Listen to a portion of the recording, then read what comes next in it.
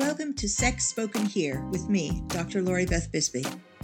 I am a sex coach and relationship psychologist and created this show to help you solve any sexual problems, learn about all things sexy, sensual, and intimate, and create your ideal lasting relationship.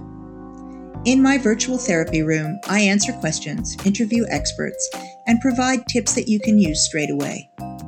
Listen in weekly as I share key strategies to help you create a problem-free, exciting sex life. Make sure you join us to be up to date on all events and to easily access coaching at www.the-intimacy-coach.com. Welcome to my virtual therapy room. I'm Dr. Lori Beth Bisbee, and this is Sex Spoken Here.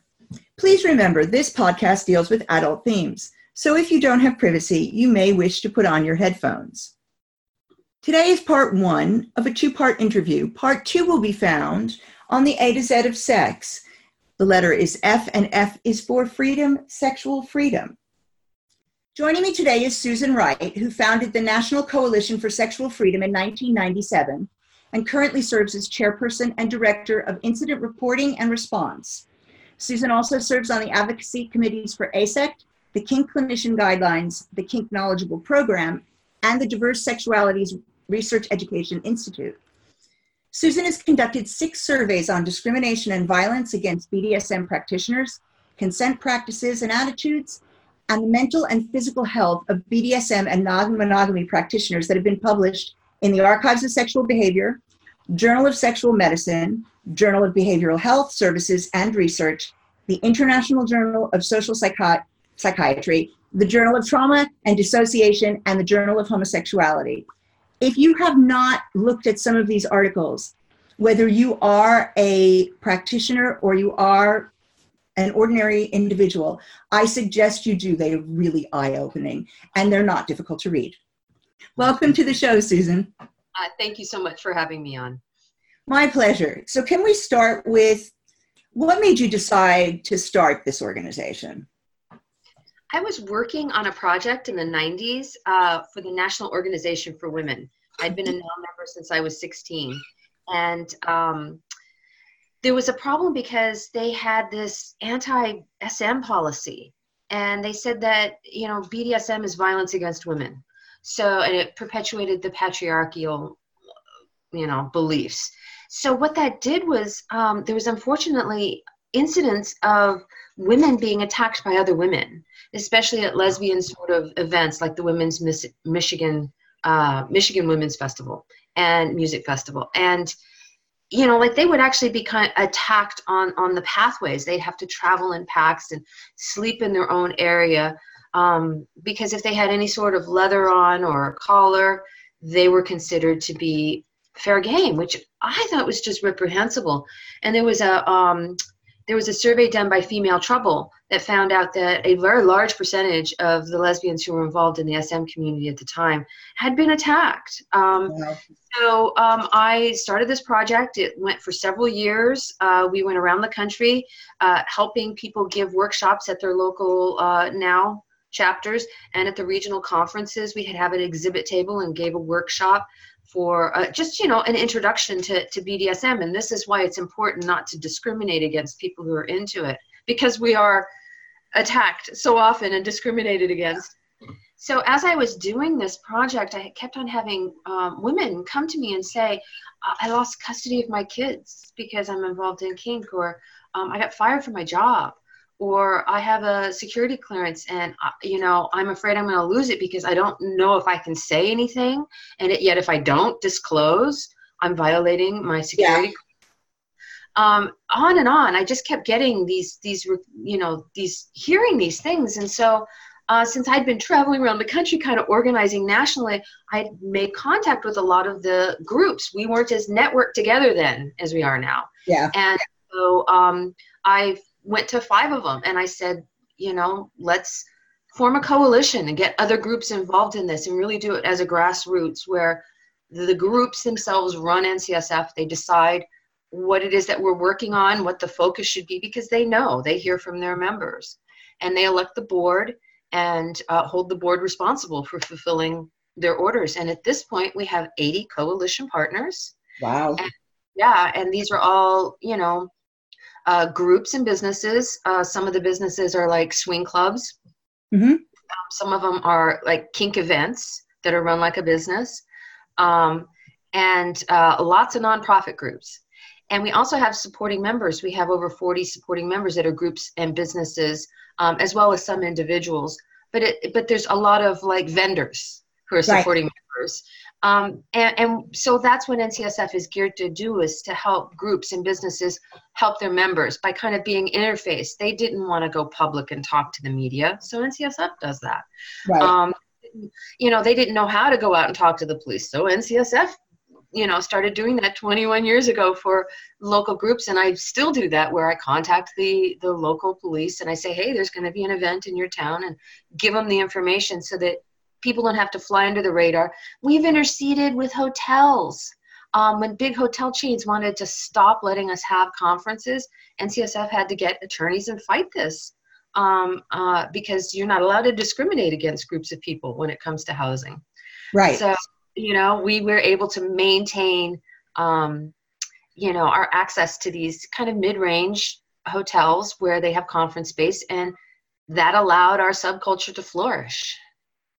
That's so amazing to me. I mean, I know over in the UK, there's nothing that does this. So what we've got, people know that I'm originally from the States, but we've got over here, I've been like someone who has dealt with nurses and doctors on psychiatric units when people have been admitted and access was stopped to their masters. Or mistresses, and it's been a huge issue. It's like, well, this person's vulnerable, and we think that relationship is bad for them.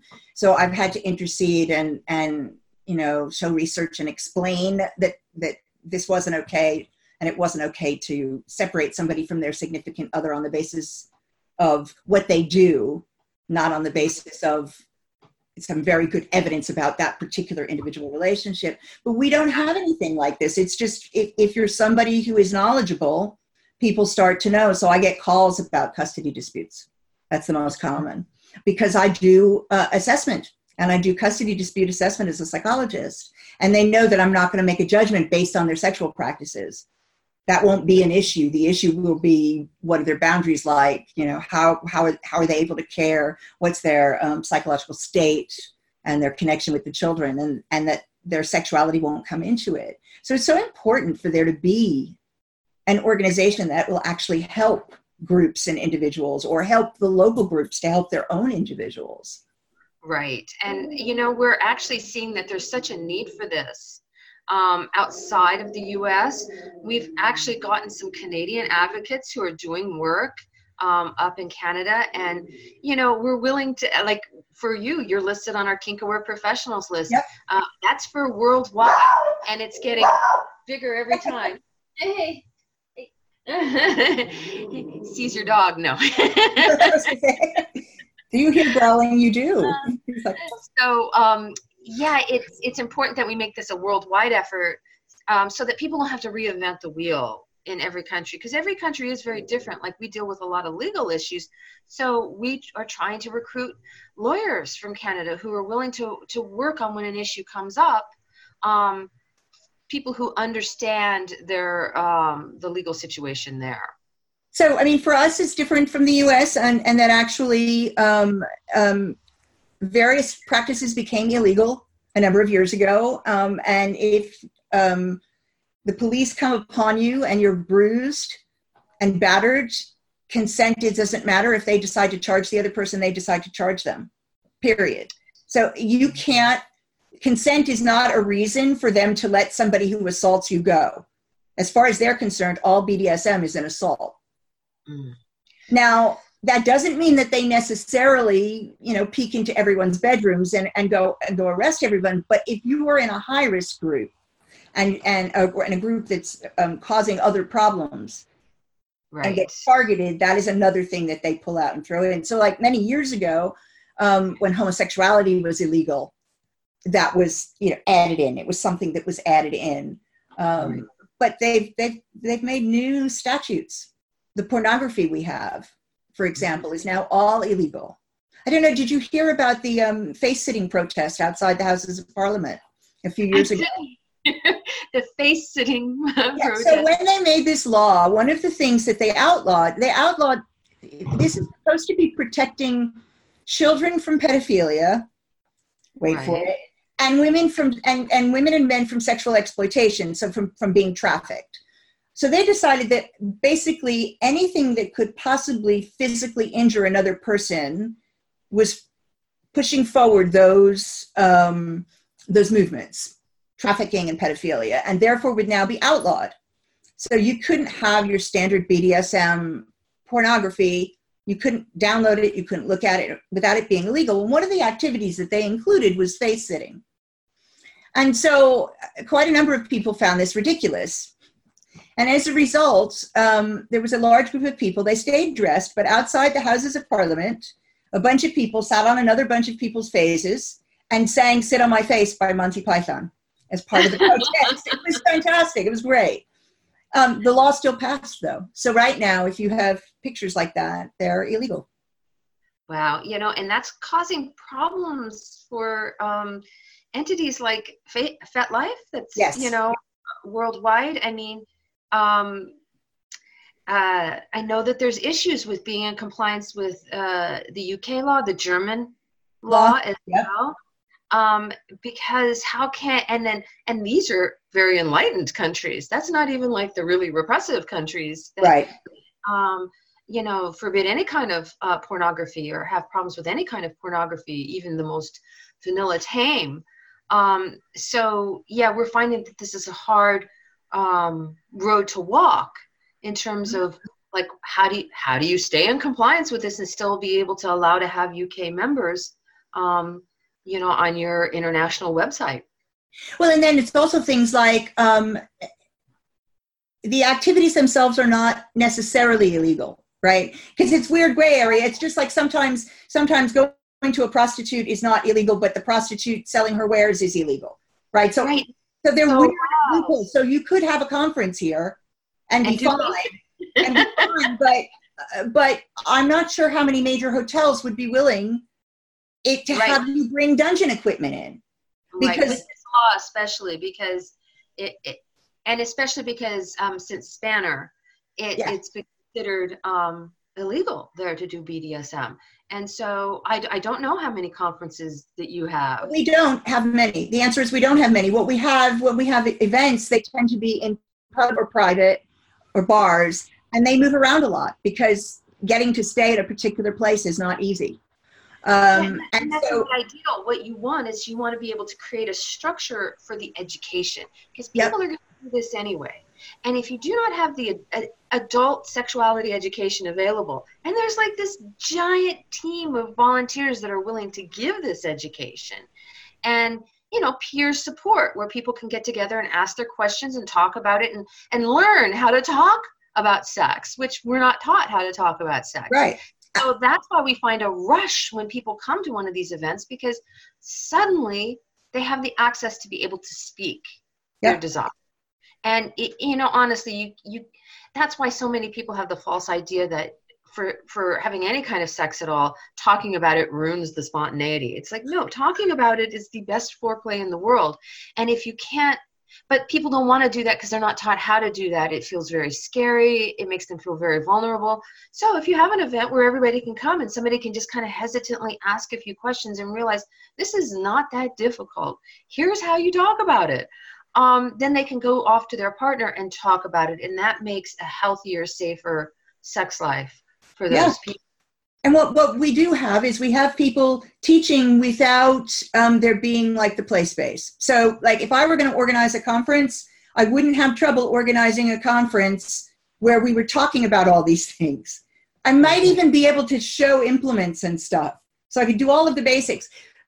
But setting up an in-house dungeon like some of the events do, like for the weekend so people could play, that probably wouldn't fly. Most of the events here do that. And that's probably a big draw of it, because not only that, but also being able to see demos where people are actually doing it.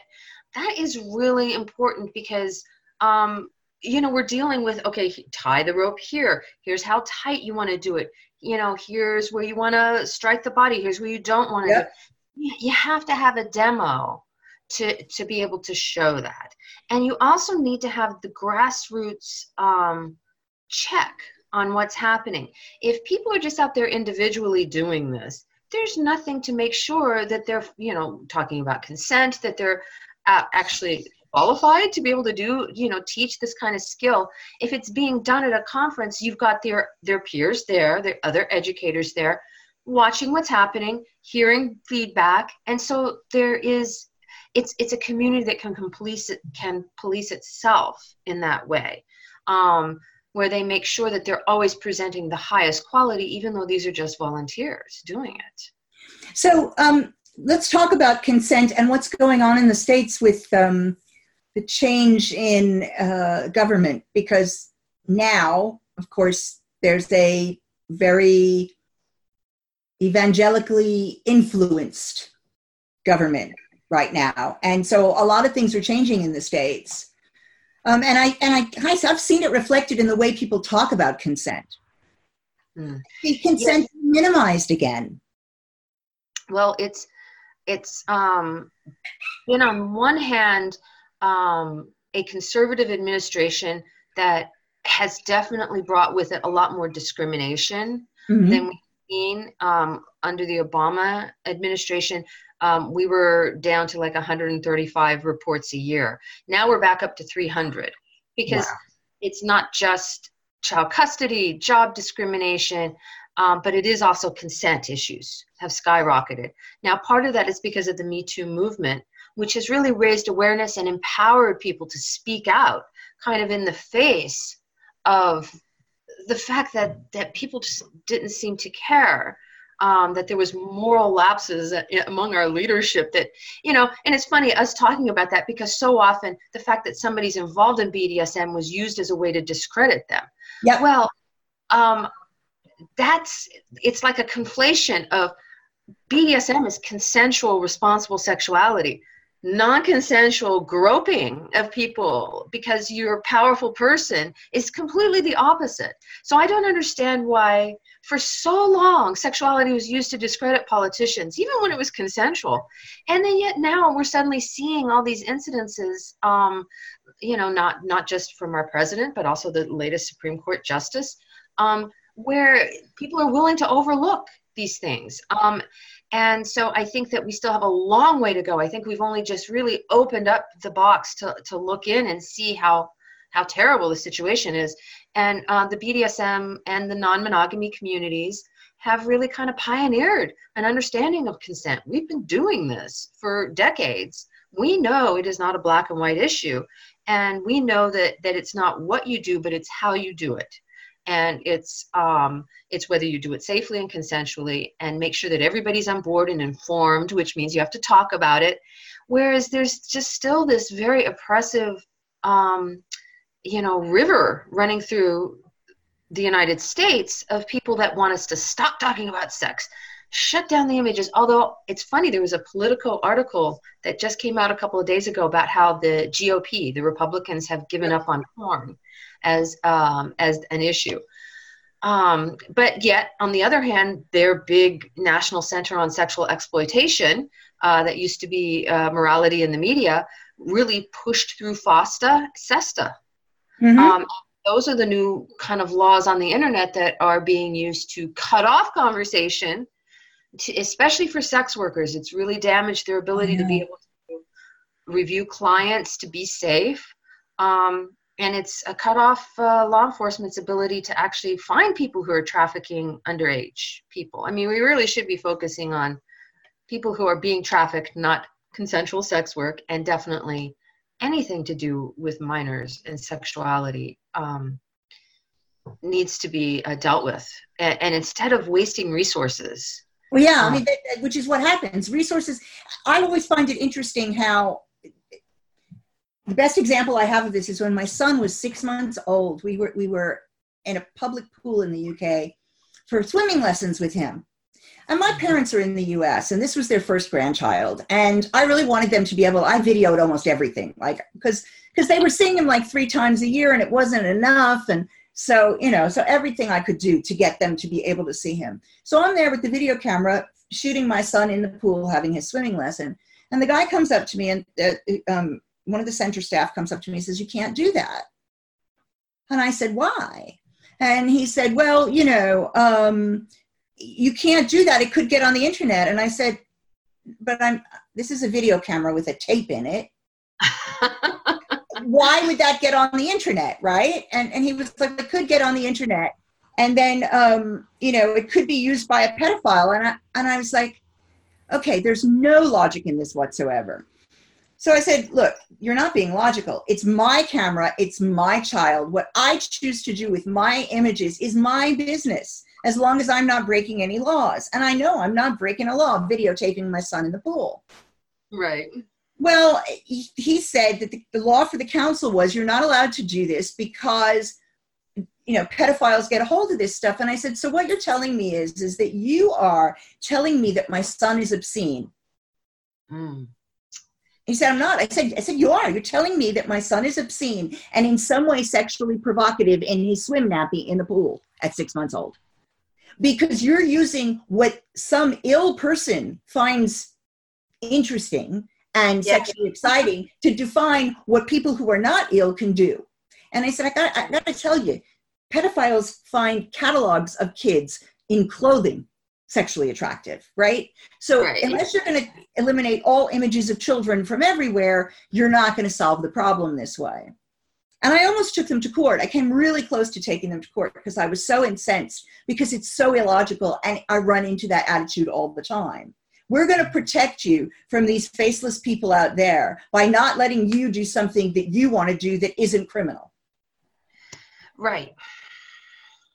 Right. It's just such misplaced desire to stop bad things from happening, when really what we need to do is educate everybody about how to be responsible about their sexuality, educate kids at an appropriate age of like consent. Consent education is sort of given to kids, but it needs to be like a concerted, thoughtful effort, which also focuses on, like not letting teachers touch kids, because or manhandle kids, because that teaches them that an adult can come up and do that, and they can get away with it. And then what that's doing is that's teaching them that they don't have boundaries. So I know. And then when they ask for a hug, they can't have one because we stopped them doing that. Right. So it's like you're not actually stopping the bad stuff. What you're stopping is the good stuff, because you're just throwing everything into this basket and getting very extreme. And it's the black and white bit of it, and that's the problem. Of course, they don't see any shades of gray. And all of this is complex. So you can't do a 5-minute ad like all the Just Say No to Drugs campaign, like that was going to stop drug use, right? Just say no. No, you actually have to educate people on why you want to say no to drugs. Exactly. Because it's not black and white. I interviewed Kitty Stryker some time ago on consent, and I found very interesting her talking about, well, what do we do with consent violators? And how do we prevent ourselves as a community from, when somebody makes a mistake and violates someone's consent, not automatically excluding them forever, versus those people who violate consent willfully all the time, who are the people that should be moved out of the community. And you guys have done the most work on this. What do you think? How do we deal with this issue? Well, NCSF has a lot of facts on our website, in particular to help groups on dealing with consent incidents, because we were finding that there was a real need for a strategy, which is great. We want them to be dealing with these things. There's also some facts on there to help individuals, have I been assaulted? And a trauma pamphlet, because a lot of people don't understand that when you've experienced trauma, you can have very erratic reactions. Yep. And for people who, like a group leader who's trying to judge if something happened, they see somebody laughing and saying, "Oh no, it's no big deal," instead of looking at the facts of what happened and realize, okay, well, this person may have been betrayed in a very big way, and so they're denying it to themselves right now. In a couple of weeks when they process this, they're going to be back. And, and they're going to be upset that it wasn't dealt with, because they themselves were trying to deal with it emotionally. So we have a lot of facts to help people deal with that. We talk about having to have a consent policy. We think it's really important. I mean, a lot of these groups have a policy for how to clean the furniture. You know what I mean? The dungeon rules. But we need to have a consent policy just for the entire event so that people understand that you don't touch without permission. You don't address somebody as master or slave without permission. Without permission, yeah. You need to negotiate from a position of equals. So laying out the idea of don't renegotiate in the middle of a scene. You can take things away in the middle of a scene, but you don't add in something when somebody's no longer in the right mind to be able to coherently think about something and decide if this is what they want or not. They're already in that submissive headspace, or in the top headspace if it's the submissive pushing something that the top doesn't want. So we really believe that you negotiate what you want, you opt in at the beginning, and then you don't mess with that. If you want to have another scene, you do it later. So we also give groups questions to ask, whether it's something that happens right there at their event or something that happened off-site, because we don't want them to have to get into the position of arbitrating interpersonal disputes. Right. If somebody sends an email that another person doesn't like, well, or FetLife, deal with FetLife with that. You know what I mean? It's not for us to deal with. We really suggest that they stick to things that are liability issues, because right. If somebody has reported a crime at your event, then that's a liability issue. Yeah. Yeah, they're going to come in and they're going to interview everybody who saw it. So you do not want somebody who is committing crimes at your event. Not only does it hurt your members, but then it can backlash on the board of directors and affect your insurance and the venue. Venues do not want to be associated with this. So that's what's kind of kept it down in the past, but we're trying to codify this. So to help groups go, oh, here's kind of the roadmap. And one of those things that we point to is you have to, when you evaluate the incident, you need to look at like the seriousness of it. Did it cause injury? There's a liability issue. Was it an emotional injury? Okay, that's something to take into account, but it's if somebody actually injures somebody where they need physical medical attention, you may not want to let that person, even if it was accidental, back into your... You may not want it, because that created a really bad liability for the event. Yeah, for the members and the organizers. But one of the things we really point to is multiple accusations. Mm-hmm. Because a lot of times the first consent incident can be a learning experience. We're here to educate and teach people. And groups really do bend over backward to teach people. To, even if it's a social incident, oh, you're not supposed to do that, and here's why. If it's a more serious one, here, we really need you to like work on this issue. They may assign monitors to watch the person when they're there. They may assign a dungeon monitor to be there during the negotiation in the scene, if the person has a scene. They may decide to keep somebody out of the play space entirely until they've proven themselves over a year of work of taking classes and keeping their nose clean. You know what I mean? So there's all these different levels of things you can do. The one thing that we really do encourage is that if the person is a presenter or a staff member, they have an inherent power. And if they're abusing that power, you really cannot be a part of that. So I think that's one reason why you've seen, we deal behind the scenes. We're not going to come out publicly. We're helping groups behind the scenes deal with this. But there's been a number of presenters over this past year that are no longer presenters because groups are not asking them to present because there's been too many accusations against them. So let's take an example because it kind of helps codify it, I think, for other people. There was an incident where somebody added to a scene without having negotiated it. There was no physical injury. The person just had not, it was something that the person said they didn't want to do, and the person added it in and did it anyway. Right. There was an apology made. In fact, there was a public apology made. Mm. So, what kind of apology? Because that matters. Right, exactly. Well, that's the first bit. The first apology needed work. The second apology was much better. Okay. The person had obviously understood more about why this was such a big deal. Right. But in any event, I don't know whether it was resolved or not. All I know, and the only reason I know a lot about this, is that I interviewed this person for one of my podcasts, and I got a note from somebody asking me to take the interview down. Is this person still presenting, or are they not? Are they banned from groups? No, they're not banned from groups. I checked into it. They're not banned from groups. They're not really presenting. There isn't a long list of these things that I could find, right? There was this very public thing, but again, I don't have all the details, so I can't make a judgment about it. So I felt like I was in a very difficult position, because if I took down interviews with everybody who had ever been accused of a consent violation, half my interviews would go. Because it's unfortunate.